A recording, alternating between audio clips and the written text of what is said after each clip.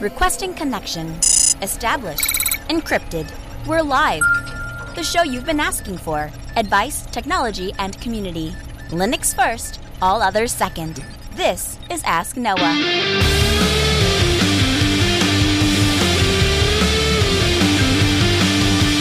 Live from Multispeed Technologies, the Ask Noah Show starts right now. This is the show where we came to do all the things on Linux they said couldn't be done and take your questions on how to do the same. The phone lines are open this hour. To be a part of the program, it is a free call, 1-855-450-NOAH. It's 1-855-450-6624, or send an email to live@asknoahshow.com. My name is Noah Chalai. I am your host. Delighted to be here with you as another episode of the Ask Noah Show kicks off this hour. Billions of devices may be already patched, but they were vulnerable to a Wi-Fi vulnerability that allows nearby attackers to decrypt sensitive data sent over the air, researchers said on Wednesday at the RSA conference. Now, this is in relation to a new vulnerability that exists in Wi-Fi chips that were made by Cypress Semiconductor and Broadcom, the latter whose Wi-Fi chips were later acquired by Cypress in 2016. So the affected devices include every device imaginable: iPads, Macs, Amazon Echoes, Kindles, Android devices, Raspberry Pis. If there is a device out there that had a embedded chip, there's chances are it could have been made with one of these chips, and they have a published list. But there's, just lots of them. The security company discovered the vulnerability. They said that the flaw primarily affects the full Mac WLAN chips, which are used in billions of devices. They're naming the vulnerability KROOK, Crook, and it is tracked via CVE 2019-15-126. So they have patches that are available, but like patching usually goes with stuff, the user has to apply the patch. And the company has to have the resources lined up for the user to apply the patch. And then the user has to be aware of that. And that's easy enough to do when you start talking about Mac OS, or when you're talking about iPads, or when you're talking about iPhones or any of the Android devices. It begins to get difficult when you start talking about Android devices. But it gets even more complicated when you start talking about third-party Chinese stuff that's out there that's made as a one-off kind of a thing. And there really isn't a whole lot of time put in, or effort, or resources, or server infrastructure put up around maintaining these devices. That gets more complicated when you start looking at routers and how many routers are out there that people put in their home and they don't even log into them. At least with even the cheapest, most crappy Android phone on the world, at least there is an option for a push notification to pop an update up and say, hey, do you want to update the device? Hey, do you want to update the device? Hey, I just won't go away until you update me. You can do that on an Android device. How do you do that on a router? The only thing you could do is, I suppose, inject something on a web page that would redirect to the router's login page and force you to log in or something like that. But then again, how many customers do we come across on a weekly basis that don't even know the login to the router? And if they do know the login, it's probably the default one that they have written down on the thing. And so this, and as 2Bit points out in the chat room, the user also has to be pretty confident that the patch isn't going to brick the device, which is something that I just struggled with here last week. We had a problem, as some of you may have noticed, with some of our equipment last week, and went in to troubleshoot the problem, and the issue was we hadn't updated something in the studio. And of course, the reason I hadn't updated it was because I didn't want it to break right before a show. Didn't work out so well. But the idea is that you can create these patches. It doesn't necessarily mean people are going to apply them. Now, the attack surface is increased since an adversary is able to decrypt data that was transmitted by a vulnerable access point to a specific client. And even if the other side of that device is not vulnerable, as long as one of the two parties was, you're able to decrypt that traffic. And so, of course, that would mean, let's say I have an access point and I keep my network up to date, but somebody brings a computer into my house and connects to the access point they have, and I give them the guest login, whatever. Now that traffic may be intercepted. And so Crook essentially exploits a weakness that occurs when a wireless device disassociates from a wireless access point. If either the end device or the access point is vulnerable, it will put any unset data into frames into a transmit buffer and then send them over the air. Rather than encrypt the data with the session key negotiated earlier during a normal connection, vulnerable devices use a key consisting of all zeros, a move that makes decryption trivial. So disassociation is what we call it when the access point and the client device, whatever it is, they choose to talk together, and they may choose to disconnect for one reason or another. Either somebody turns the Wi-Fi off, maybe somebody walks out of range of one access point. This is something we deal with on a day-to-day in a hotel situation. If you have access points, you're looking for about 20 dB of signal separation so we place access points so that any one user between the two access points has about 20 dB of signal separation. That will usually force the client to disassociate from an access point and start looking for a stronger signal. Now, that's a useful process when you're trying to get Wi-Fi inside of a hotel built 100 years ago. It's not so useful when these packets are using a key comprised of all zeros, and it allows hackers to decrypt that traffic. So essentially, to elaborate, I guess I should finish this up. So hackers within range of a vulnerable client or device or access point can easily send a disassociation frame to trigger the vulnerability because these frames aren't authenticated. And so as it's searching, say, here's your new signal, the hacker can insert malicious packets that basically say, go ahead and disconnect from that access point. You don't need him anymore. And that's how this attack is triggered. With a forced disassociation, vulnerable devices will typically transmit several kilobytes of data that's encrypted with the all zero session key. The hacker can then capture and decrypt that data.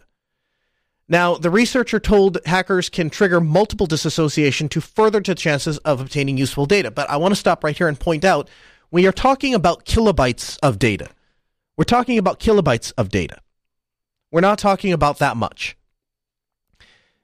And the reason that's important, right, is because it affects what the real world ramifications are to this threat.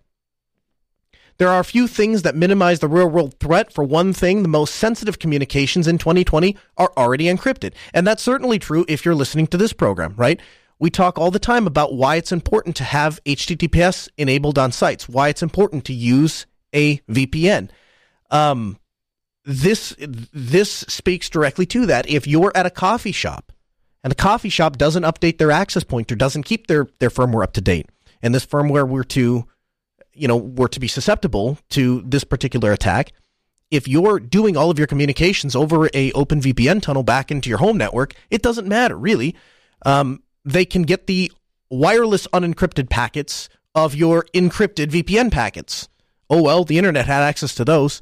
So same thing with HTTPS. HTTPS is getting to the point where you can have it everywhere.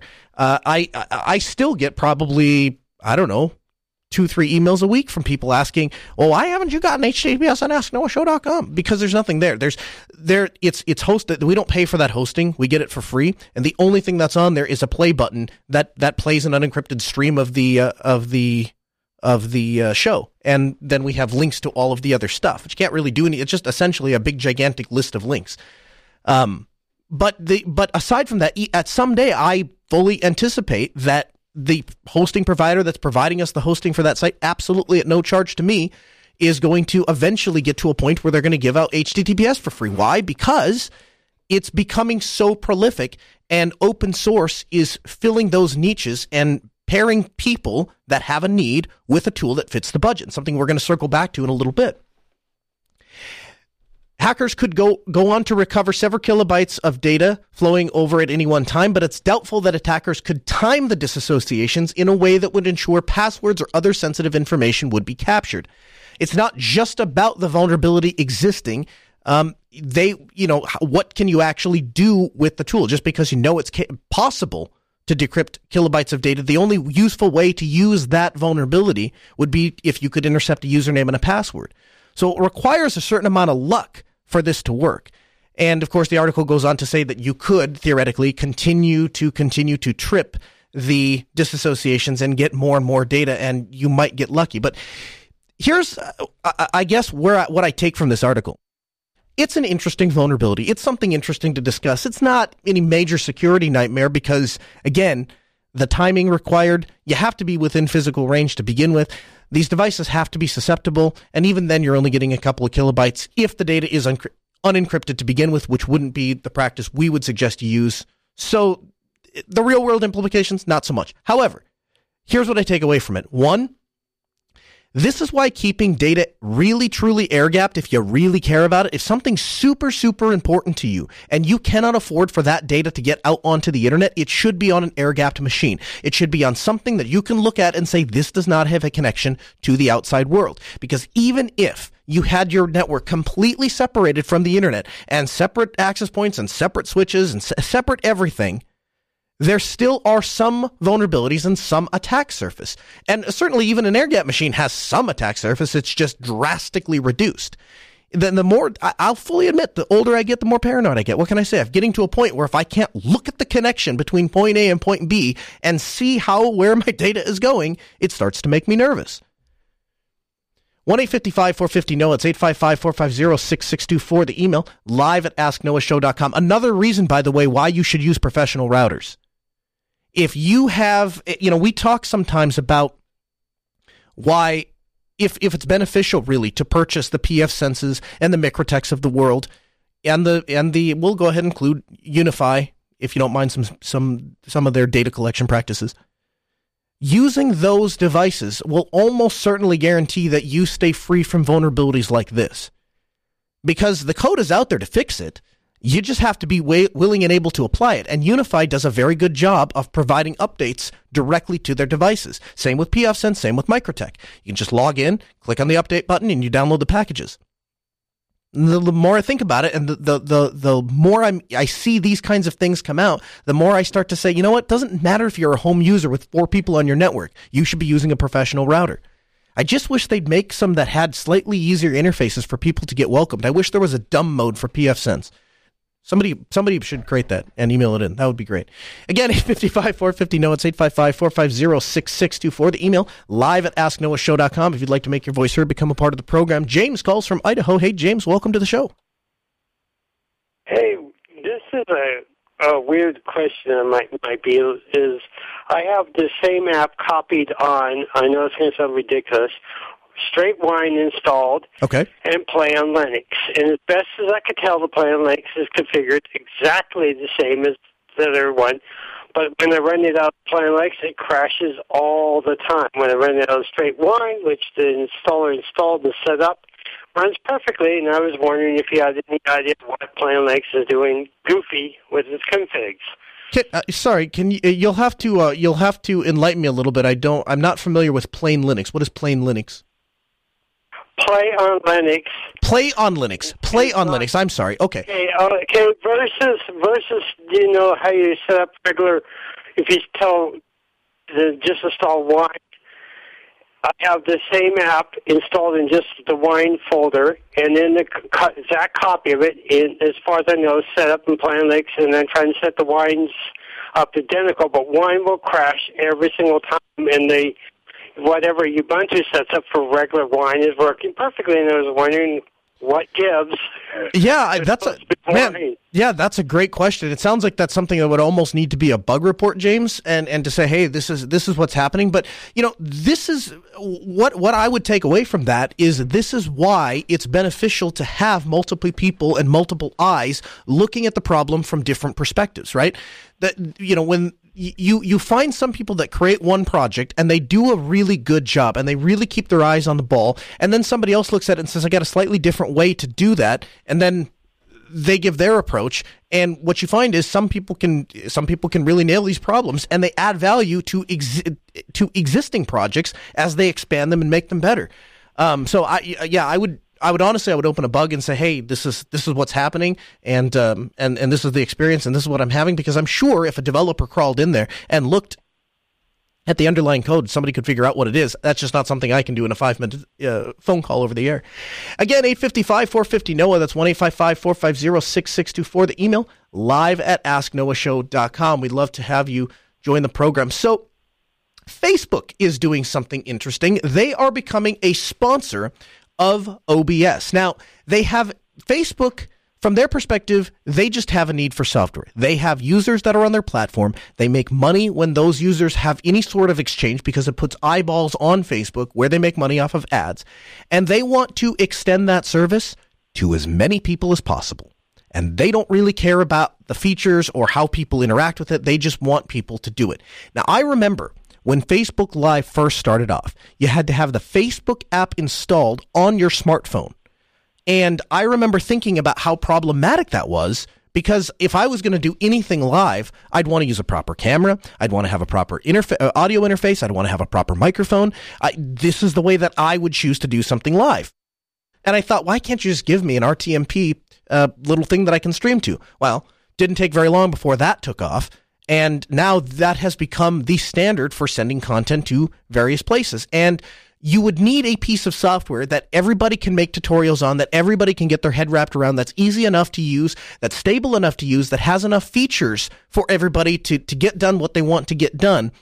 And wouldn't you know it, an open source challenger rose to the occasion. It wasn't the Wirecasts of the world. It wasn't all of the other proprietary streaming software that exists out there, even to include even some really cool things that are based on cool projects. That I can't remember the name of that Suitcase streaming device, not Telecaster, but all of those things could have been contenders and could have been what people landed on.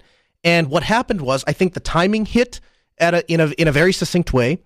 I think that people's need and desire to create content landed roughly about the same time as ways to publish that content did. So as YouTube came out and Facebook started providing live services at the same time that these devices are coming out that have the capability of being able to plug into your computer and capture 1080p or 4K video very inexpensively and very easily. The Magwell is just a USB capture card, works natively without any drivers.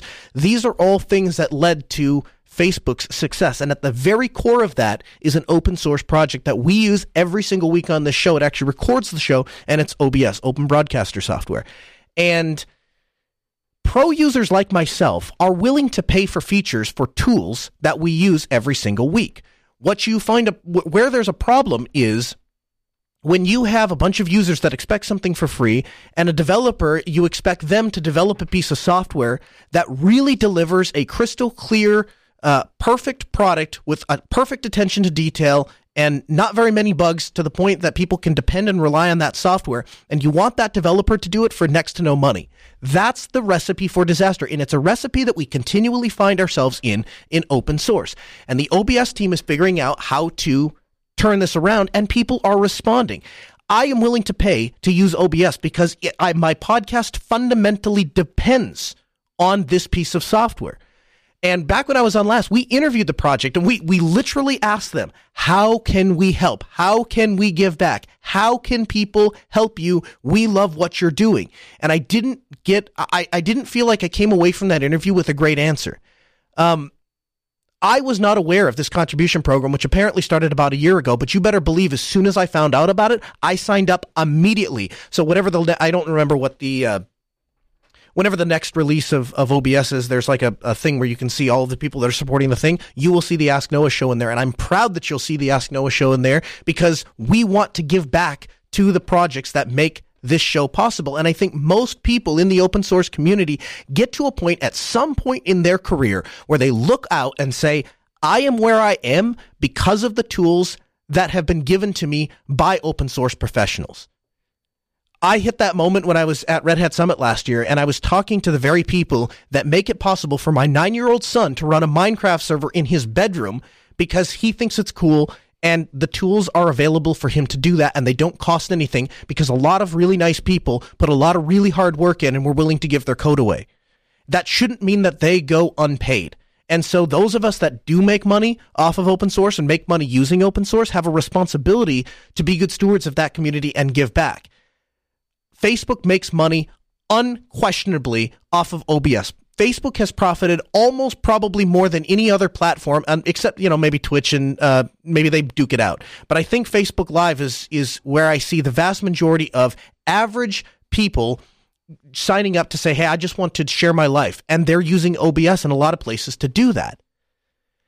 This goes to show you if there is a choice between an open source, well done, polished project and a well done, polished proprietary project, most people will choose the FOSS alternative every single time. And that's not because of some sort of loyalistic, I have to worship at the altar of open source. It's not any of that. It's the fact that it's more convenient. You don't have any software keys. You don't have any activation. You don't have any mandatory versions to use. I have been using MakeMKV since MakeMKV was a thing that ran on Linux. I use it all the time. It's a great piece of software. I recommend it to other people. But the thing that keeps me from talking about it many times on the air is the fact that it isn't open source, and there's an inconvenience factor that comes in there that I cannot get out of my mind, and it bit me in the butt just, I think, earlier this week. I went to rip an ISO on a machine in a pinch and couldn't use it.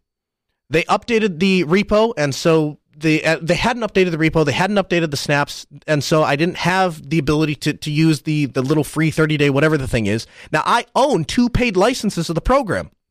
I have one for my desktop downstairs and one for my laptop. I have a couple other licenses that are under other emails that I signed up for at one time or another for random machines, but of course I've lost track of those. But I know where my 2 licenses are, and I just pray every time that I reinstall my operating system that this time it's going to work. And so far it has, so good on them. When it doesn't, I guess I'll send an email and we'll see how many times I have to buy this piece of software before I can continue to use it. It's not wrong that they do that. It's not immoral that they do that. I don't think any less of the software because they do that, but it is just inconvenient. And what you will find is most people are fairly lazy, and most people have had it with software activations and license and entitlements and stuff. They just want to be able to use the stupid thing that they want to use. And open source enables that. And then for the people that are willing, like myself, to give back and say, thank you for what you do, you create a valuable product and I don't know where I would be without it, we're willing to give back. And now they have a place to do, OBS has a place to do that, and Facebook took advantage of it. They took advantage of it in a big way, and now Facebook becomes an entity that is going to fundamentally empower the OBS project to continue making great software. And I hope they up the contribution limits at some point. I would imagine that if their top tier was $1,000 or $2,000, I would bet that they would probably have that Facebook would probably even, would even up. And I don't know, maybe they have a special agreement with Facebook. Maybe it's not just through the Patreon that's on their contribution page.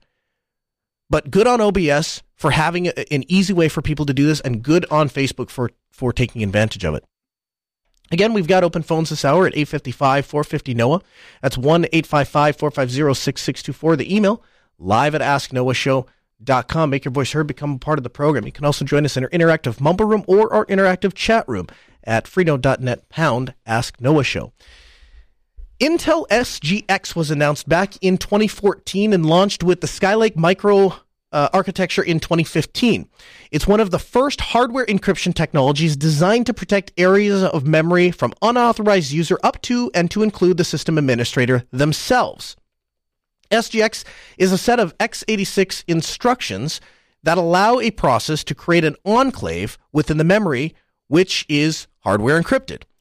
Data stored in the encrypted enclave is only decrypted with the CPU, and even then, it's only decrypted at the request of the instructions executed from within the enclave itself.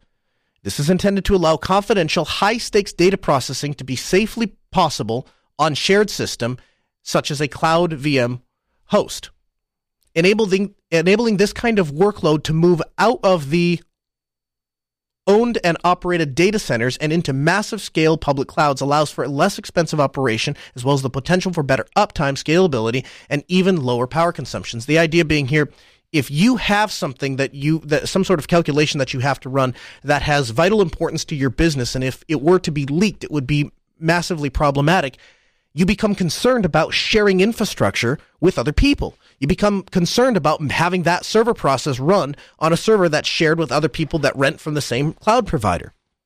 And so, consequently, they keep them in their own data centers and under their own control. And that's, if there's anything that we know about the IT industry, it's, of course, far more efficient when we share a a given resource, and when there's very expensive resources and centrally located resources. It's why cloud has become as popular as it has, despite the disadvantages to the user. But the downsides, so the Intel has been working on this, and the upsides would be incredible. The downsides, though, are if you design an application to use SGX to protect its memory, that application will only run on Intel processors. And the second problem is you have to specifically design your application around SGX. You can't just say, well, go ahead and use encryption, don't use encryption. Now, SGX enclaves are limited in size, so all enclaves on a system must fit into the enclave page cache, which is currently limited to 128 megabytes total. Not 100 megabytes per process, 100 megabytes total. And so you're never going to fit the entire operating system or even containers into a 100 megabyte box. So you're essentially telling the application developers, here's a special little place of RAM that's 128 megabytes, use it wisely because that's what you get. And so if you have something that has to be protected, store it here, but you can't store it anywhere else. And obviously that's kind of a kick in the pants. Many common workloads could easily see a throughput decrease of 20 to 50% if executed inside of an SGX enclave. And so the performance degradation here plays a major factor. In 2018, AMD proposed new technology to secure memory from unauthorized user called SME, or Secure Memory Encryption. Unlike Intel's SGX, SME would allow for any page in RAM to be encrypted and decrypted in hardware. Any page marked for encryption would also be encrypted with a 128 AES key generated via a random number generator at reboot. These keys are only accessible to the CPU hardware itself and cannot be exposed to users, including root or system administrator levels. SME, like SGX, requires some planning on the part of the developers. However, a stricter subset of SME called TSME, Transparent Secure Memory Encryption, would allow for the entirety of system RAM to be encrypted using SME. As entire system features, TSME is enabled or disabled in the system BIOS, or UEFI, and it requires no special planning on part of the application once enabled. Everything's encrypted. That, by far, seems like the better way to go. And AMD's approach in general seems like a better way to go. Now, here's the part where I'm going to play Ryan for just a minute. When you have two actors, you have three actors, right? You have NVIDIA, you have Intel, and you have AMD. Two companies are doing their own thing, are doing what's in their own best interest, and Intel is not having a great year. Intel has not been having a great past few years ever since speculative analysis or speculative vulnerabilities that have started to come out. At the same time that AMD is and Ryzen is starting to really take off, Intel's suffering a hit. And then you start looking at graphics cards. And at the same time that AMD is starting to get a rise and really starting to gain some traction, NVIDIA keeps screwing the pooch. And we have had the difference for me directly when I went from an NVIDIA card in my daily driver to an AMD card was like night and day. I never had any major problems with NVIDIA. They had the driver. As long as you installed it, the configuration utility went up. I could rearrange my monitors. Everything mostly worked. But every once in a while, I would have some weird thing, some weird bar that would stick, some weird window that wouldn't move. And I think a lot of us who grew up using Linux and a lot of us who have been using Linux for 10 plus years, 15 plus years, just remember the time when Linux was just the oddball kid. I mean, it just did weird things and you were like, well, that's what I get for using Linux, you know? And we've just come to accept it. And it's not that it's any worse, I think, than Windows or Mac OS. I think the weirdness, the quirks are just different, and we've just come to kind of accept some of them. And so when I have a window lockup or a bar lockup, I just kind of attribute it to, well, I guess that's just an issue. That's just a bug, and I'm not the kind of person that can fix something like that. I wouldn't even know how to begin to debug it, so I will just accept that as part of one of the challenges that I deal with in my day. And then I put an AMD card in my system, and then I put an AMD processor in my system, and my gosh, I've not only not had to reboot the thing, but it works flawlessly every single day. And day after day, I come down there and I sit down in my lab and I use it and I think to myself, I walk out, I'm like, man, there's another day. I've just had no problems with this machine. It's just been fantastic. And it can only be so much time.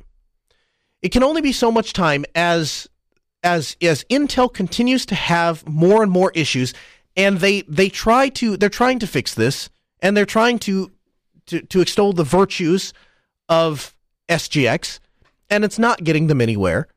It feels like they're playing catch-up. It really does. 1-855-450-NOAH. It's 855-450-6624. James, Idaho, welcome back. Hey, Noah. Hey. Well, I have a complicated, simple question. If you had a very limited budget, say $200 to go out to a big box store and you wanted to build a little home NAS, or buy a little home NAS, which communicated well with Linux, but here's a twist, your family member too has an iPhone and they want to talk to it too. Off the shelf, what would you get, and could you build it DIY, and what would you do that way? What was your price? What was your budget? I would I only have a couple $100. I'd like to have two, if possible, don't care about the drive quality, two drives, for hearing purposes.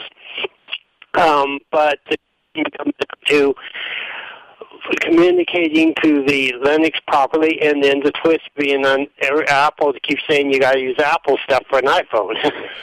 I'll be honest with you, James. I think you're going to have a difficult time walking into Best Buy and walking out with a NAS solution for $200. I really do. For when you start getting to the $300 and $400, if you can extend that budget a little bit, you could get yourself into like a Western Digital, like a MyCloud. I think those are, well, actually, I just looked them up on BestBuy.com. I guess they're $150, $160. So okay, I was wrong. But the issue is essentially this is a hard drive with a network card in it and really nothing more. You're going to get some basic Samba shares out of it. Maybe you can get a basic NFS share out of it, but you're getting no redundancy, no backup, no utilities, none of that. For $200, if I was trying to spend $200 and trying to really get my bang for my buck, I would go to eBay and buy like a gently used Optiplex, older Optiplex, and just flash that sucker with FreeNAS. You're going to, you can probably pick up I would bet you could pick up an Optiplex on eBay for, if you're really pushing it, I bet you could get it for $50 or less. Some of the 7.6. Another part of the question, it was the DIY version of it. What would you do with the DIY session? Yeah. Let's talk about the DIY, because you're gonna get so much more bang for your buck out of that. I just looked on eBay. You can get a Dell Optiplex 790 with an i5 in it, and 8 gigabytes of RAM for $69. You get a $69 Optiplex, and you put a couple of Western Digital Reds in there. If you got the 1 terabytes, you could stay under $200, I think. And if and what you'd get there is you'd get ZFS. You'll get the ability to do backup. You'll get the ability to do scripts. You'll get the ability to put in jails. You'll get the ability to operate in the same environment that you would if you wanted to grow the NAS later on down the road. Also, DeLuca in the chat room points out that the DS120, which is a Synology NAS, is $100. And there's actually, Synology is my go-to, like if I want one off the shelf and I just need to pull something off the shelf, plug it in and have it work, and it has to be cheap, Synology is what I go with. I like the fact that it uses, or that you have the option of using X4. The other thing is, I think their interface is one of the best web interfaces out there. It practically feels like you're using a desktop. And they're cheap to boot. One reason I would go with the Optiplex and the FreeNAS solution over the Synology is that you're going to be able to get, the 2-drive Synology is going to be $169, and that's diskless. If the 790, you're going to be able to put, I would guess you'd probably be able to get 4 disks in there, because they have two. Looks like they've got 2 5.25-inch bays that you can put 2 drives in, and then you probably at least have the hard drive. So I'm guessing you get 3 or 4 drives in that machine. That would set you up a lot better. That's the way I would go, James. And would that work well with the my sister has an iPhone? Yeah, so here's the situation with iPhones, right? You're going to have a difficult time any which way you swing it, trying to get an iPhone. Doesn't matter what you buy. You're going to have a difficult time getting an iPhone in general to try to communicate with something other than iCloud, because that's just not what it's designed to do. But there are ways to do it, right? You could run Nextcloud in a jail. You could install the Nextcloud app on the iPhone, and you could start sending data that way. That's one way you could do it. If there is an option, and I'm not much of an iPhone user, but if there is an option to map drives or to, map media shares and stuff like that, if you're doing media, you could do Plex, and of course that's going to work on the iPhone. But yeah, I mean, it doesn't matter. I mean, even if you bought Apple solution, the vast majority of iPhones are designed to speak directly to the cloud or to back up through iTunes on your computer. Right. So the iPhone is the biggest twist. Well, so here's the thing. DeLuca says in the chat room that the Synology app on the iPhone will let you back up pics. So, I mean, that will get you, if you went the Synology route, you'd be able to use their app to back it up. All right. I wanted to ask because I wasn't 100% sure on with the phones being in the mix. I was like, okay. Yeah. Yeah, that ends an interesting twist. Networking a lot. Yeah, very, very cool. Well, I appreciate the call. James. Good luck with your NAS solution. I'm usually, here's the other thing about NASs just in general, or any technology you're going to put in your house. Stick with something that you can dig into and that you can understand. The last thing you want is your data on something that you don't understand. Again, open phones this hour, 855-450-NOAA. That's 1-855-450-6624. The email, live@asknoahshow.com. Make your voice heard, become a part of the program. Lamori, a new name, same great, Unity 8. Most readers probably know Unity as a 2D or 3D engine simulation platform, and many people who found Unity 8 made the same mistake. They constantly confuse Unity, the desktop, with Unity, the game engine, and that makes some sense because they're both spelled the same way and they look the same, and there's a lot of overlap in the tech coverage.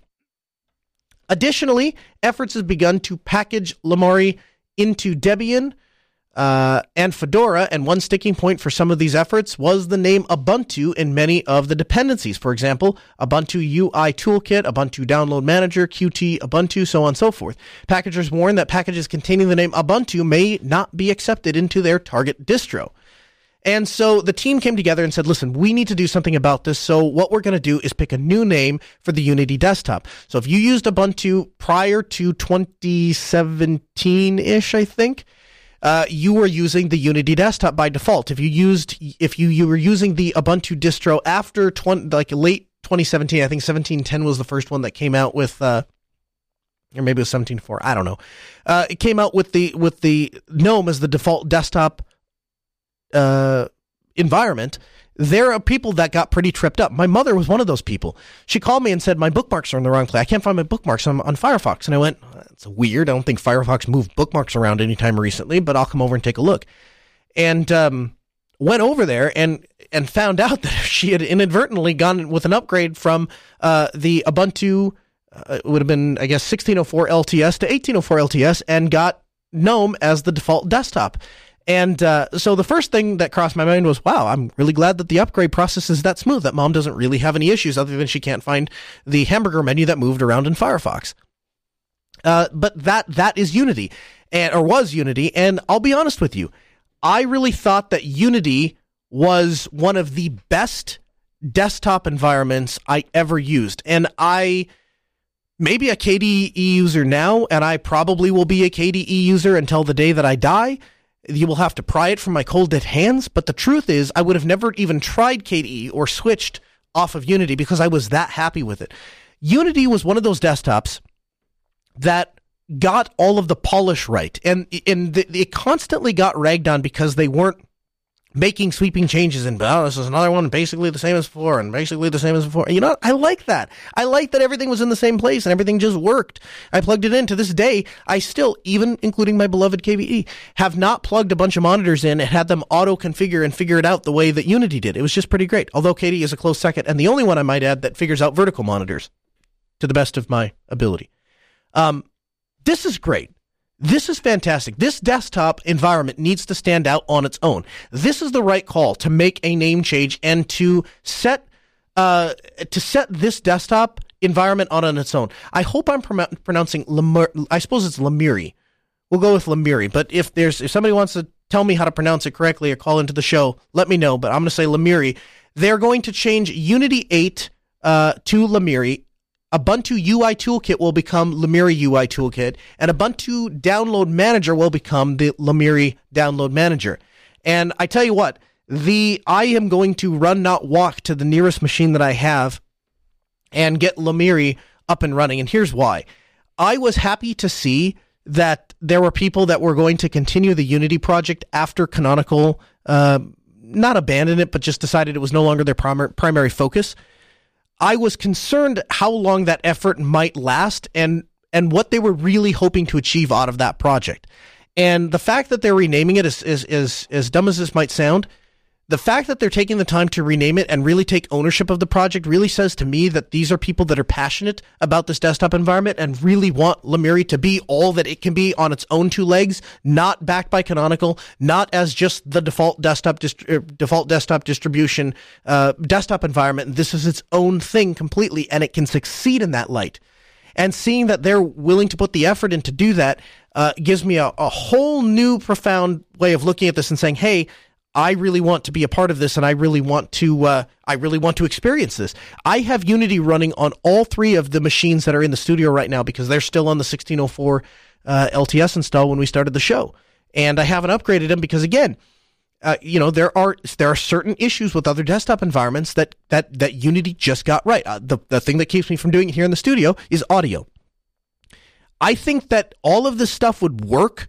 As far as all of the go-to show bits, but audio has always been a pain in KDE. It doesn't seem to matter how many times I tell it what the default desktop device is. Somehow KDE redirects one browser tab or one window to something else. And I like that kind of granularity. I like that kind of modular thinking when I'm trying to say, hey, I want to take this particular tab and I want it to play on this set of speakers, or I want to send those to my headphones. I like it then. But in a studio environment, I just need to set it and leave it alone. It needs to be simple and it needs to work. And Unity does that and has done that. And so if we can get a desktop distribution that has a base of Ubuntu and the Lemuri desktop, and that can just be, Ubuntu Lemuri, this would be fantastic. And it seems like this is becoming a reality with this name change. So I'm excited to support these guys. I'm excited to see where they're going to go with this. I couldn't be happier. I think this is great. Again, open phones, 1-855-450-NOAH. That's 855-450-6624. The email, live@asknoahshow.com. That is the way to make your voice heard, become a part of the program. Daniel writes in and says, hi, Noah. I love the show, and I watched the episode about Firefox's DNS over HTTPS, and I was wondering what your opinions were regarding routing DNS over the Tor network. I have this set up on a Raspberry Pi at home, and any DNS queries made by a device that does not get rejected by the Pi-hole get routed through the Tor network. The delay of going through the Tor is barely noticeable since only DNS goes through Tor, not the web traffic. I use this setup with OpenVPN to reduce the amount of tracking on my mobile devices as well. I have two questions with the setup. Are my DNS queries anonymized and encrypted since they're only going through the Tor network? Do you see any potential security issues with this method? Thanks in advance. Regards, Danny. So first of all, this is brilliant. I love this. I love people who do stuff like this. I love people who take the time to think about stuff like this. Yes, I don't see any glaring problems. Here is the issue with Tor. The issue with Tor is there have been a number of cases in which the federal government has gone to prosecute someone, and they the person was using the Tor network, and they were found by the federal government. And the federal government refuses to testify in open court the exact nature in which they were able to compromise Tor users, supposedly. So that leads us down one of two paths. Either there are some exploits in Tor, and to the best of my research and the best of my understanding, the easiest way to exploit Tor is not the Tor network itself, but the Firefox browser bundle that they ship Tor with. But I have nothing to substantiate that claim other than other people's speculation that know more about it than I do. And so based on that, what I would have to tell you is that if you trust Tor to be secure, and you're using a secure way to get your packets back to your house, and you're sending those DNS queries through Tor, then yes, that should be a perfectly secure solution. If I'm wrong, or if the way that the federal government is prosecuting these people, if this exploit is more widely known or is able to be exploited by other people, then you may have an issue. And so the real answer here, to me, is to continue to push forward with DNS over HTTPS and encrypted DNS queries. That is going to reduce the complexity of what we're trying to do, and also it's fairly trivial to encrypt a DNS inquiry. It's fairly not trivial to encrypt a bunch of packets that are transferring data and then shuffle those packets around the internet and then send them out one exit node and then get the reverse to happen and not screw anything up in the process. There's a lot more going on there. But yeah, I like the way that you're thinking about this problem. I think that you're probably safer than most. I think, like most threat vectors, it really comes down to who is the lowest hanging fruit.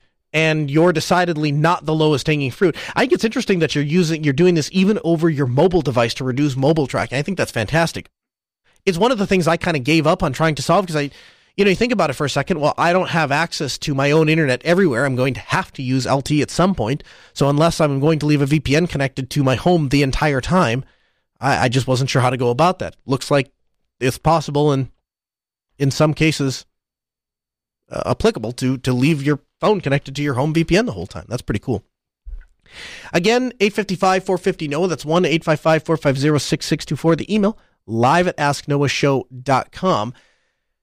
I hope I'm pronouncing this right. Grami writes in and says, hello. I have a server with 4 drives in addition to the OS drive. 2 pairs are mirrored disks via ZFS. I plan on buying a USB drive big enough to back up both of these.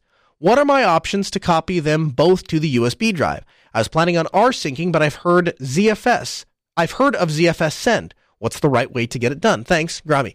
Well, first I want to talk about, just for a second, I want to address the purchasing drives. When you're purchasing drives, I always recommend that you purchase the hard drive and the USB enclosure separately. Here's why.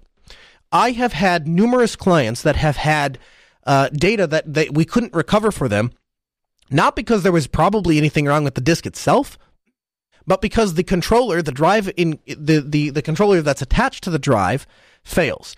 Now, in older hard drives, in the older Western Digitals, you could just take a hammer or a screwdriver and either crack the glue or loosen the screws and pull the chassis apart, and inside would just be a regular hard drive. You'd unplug it, plug it into a regular, IC dock or whatever, and you'd be able to pull your data back off. It was no problem. Now, though, I have had in an alarming amount of drives that have come back into the shop, and we pull them apart only to find out that the controller is actually soldered into the drive. There's no SATA connector. There's nothing there that you can pull out, and so you either have to desolder their thing and then solder on your own SATA connector, which is that would be a beast for most people, and certainly we're not going to get into that, or you do what I do, which is purchase a drive separately, purchase a USB enclosure separately, and then combine the two. Here's the other thing it does. It allows you to get some input on what kind of drive you want. You can purchase a WD Red for NAS drives. You can or a WD Black if it's just like a desktop style drive. You have some input into what kind of drive and what kind of features you want in that drive, and you get some input on what kind of features you want into the enclosure. But it also enables you to take that drive out and put it into a dedicated NAS if you ever get to that point where you say, I don't want to connect it over USB. I want the faster write speeds. I want the faster transfer speeds. My data is getting too big. I want to be able to have that all in one contained unit. If you have a separate hard drive, you just open the chassis up and throw it in the drive. DeLuca asks in the chat room, I have some WD where the controller is in the case has some encryption built into it as well. So if you pull the drive out, it's encrypted by the controller in the Western Digital case. Now I have 2 reactions to that. The first is another reason to go with what I'm telling you to do. But the second thing is that's really cool that they're actually encrypting at the case level. That's pretty fantastic that Western Digital is taking that step to help protect users. Somebody smashes and grabs the drive, I assume there's some sort of password that's required to get past that encryption. So that's kind of cool. Or at least it opens up the capability of it hardware-wise later on. To answer your direct question, what way is better, rsyncing or ZFS send? Here's the right answer to that question. The method that you understand. Is ZFS send a more sophisticated technology and will enable you to do some more advanced things? Yes. Is it something that I encourage you to experiment with and play with? Yes. Should you use it if you don't understand how it works? Absolutely not. I would tell you to highlight all of the folders and Control-C and open up another window and go into the folder that you want to back up and Control-V and watch them copy and then, maybe run a couple of syncs in the terminal just to cover your bases. And then unmount those drives and call it a day. I would rather you do that, and it will take longer and it's not efficient and it doesn't do deep duplication and all that stuff. I would rather you do that and understand this is my source copy of my data, this is my destination copy of my data, and they are the same. And when I go to reback up, I go ahead and delete the destination and start all over, or I have a process, whatever the process you develop that you understand, that's what you follow. Now, if you're asking for what the technically superior solution is, ZFS send is a more advanced tool. rsync is great if you were going between platforms. So if you didn't want ZFS on both ends, which is certainly the case at Altispeed, we aren't always backing up to the same kind of system that we're coming from. Sometimes we're coming from a hardware RAIDs situation where it's where there is no ZFS, and we're of course coming to all of our stuff is ZFS on the storage stuff is ZFS on the back end. But so rsync is a great tool in that example. rsync has been used and is still the default backup script that we use at Altispeed. It has been for a long time, probably will continue to be for a long time. It's just a very universal tool, and you will be hard pressed to find something that you want to do that rsync isn't capable of. There's pretty much a flag for just about everything out there. That said, there are some really cool companies that are using ZFS send to host backup solutions. And the reason that they're using ZFS send is first because of the nature of ZFS and the reliability that you get off of that, but also because of the powerful nature of ZFS send. So I would tell you, don't play with it in production. Set it up on a test box, play with it a little bit, take a small amount of data and play with it for a month and send some data back and forth and see how it works and understand how it works. If you have questions, write back in and I'll try and answer them for you. But don't put anything to include rsync into production unless you understand it soup to nuts. And that goes for anything that you're going to host your data on. 855-450-NOAA, that's 1-855-450-6624. The email, live@asknoahshow.com. Just a couple of moments left in the hour. Get your call in if you'd like to. We're going to be at Scale. That's coming up Thursday, Friday, Saturday, and Sunday. Now, I'm not doing a live show. I'm interested if there's ever anybody interested in having us come out there and do a live show from the show floor, I'd be happy to do that. What we found in our statistical analysis is that there wasn't a lot of interest in it other than when we just left the live stream going and people could come and hang out and ask questions and kind of see people stop by the booth. But I primarily go because I want to meet with other people. And so William and I are both going to be there. We're going to be hanging out, walking around the show floor. We will host a get together. And so details will be found in the show notes for this episode, although they won't be there until later in the week when we have all the links and stuff like that set up and ready to go. And so I'll have them in there, but come back and check the show notes for this week, get the link for the get together, and we'll meet up and have dinner and hang out. I think it'll be a good time. We'll be walking around the show floor. If there's anybody attending Scale that you would like to hear from, I fully intend on catching up with the folks from Yubico. They have some cool stuff that's come out this year that I want to talk to them about. They had the first biometric YubiKey that they've ever released, and that's available. And of course, I want to ask them about that and how it works.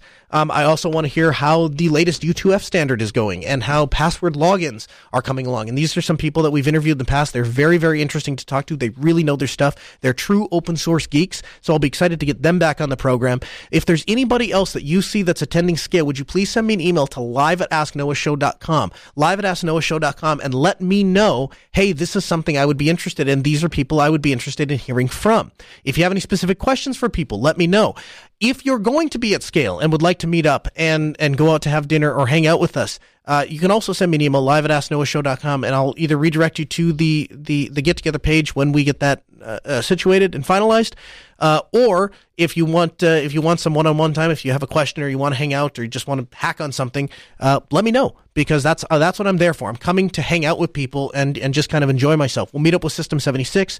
We'll chat with Emma and see what I know. They have a new lineup of colors coming to their system, so this is pretty cool. And of course, we get all those details and get them on the show, and invite some people from Scale that we meet up with back onto the show for later interviews.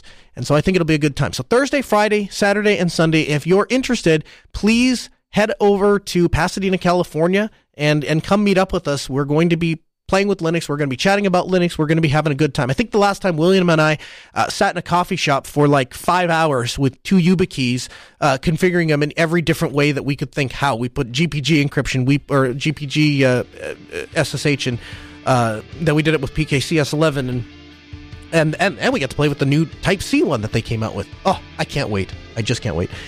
Hey, if you want more information, we never get through all of the stuff in this show. There's always more articles we haven't gotten to. We link them at podcast.asknoahshow.com. You can head over there and get the latest show notes. Also, head over to wiki.linuxdelta.com. People are submitting how-tos. They're submitting guides. I'm dumping all of the resources that I have for the show, slowly migrating it over there.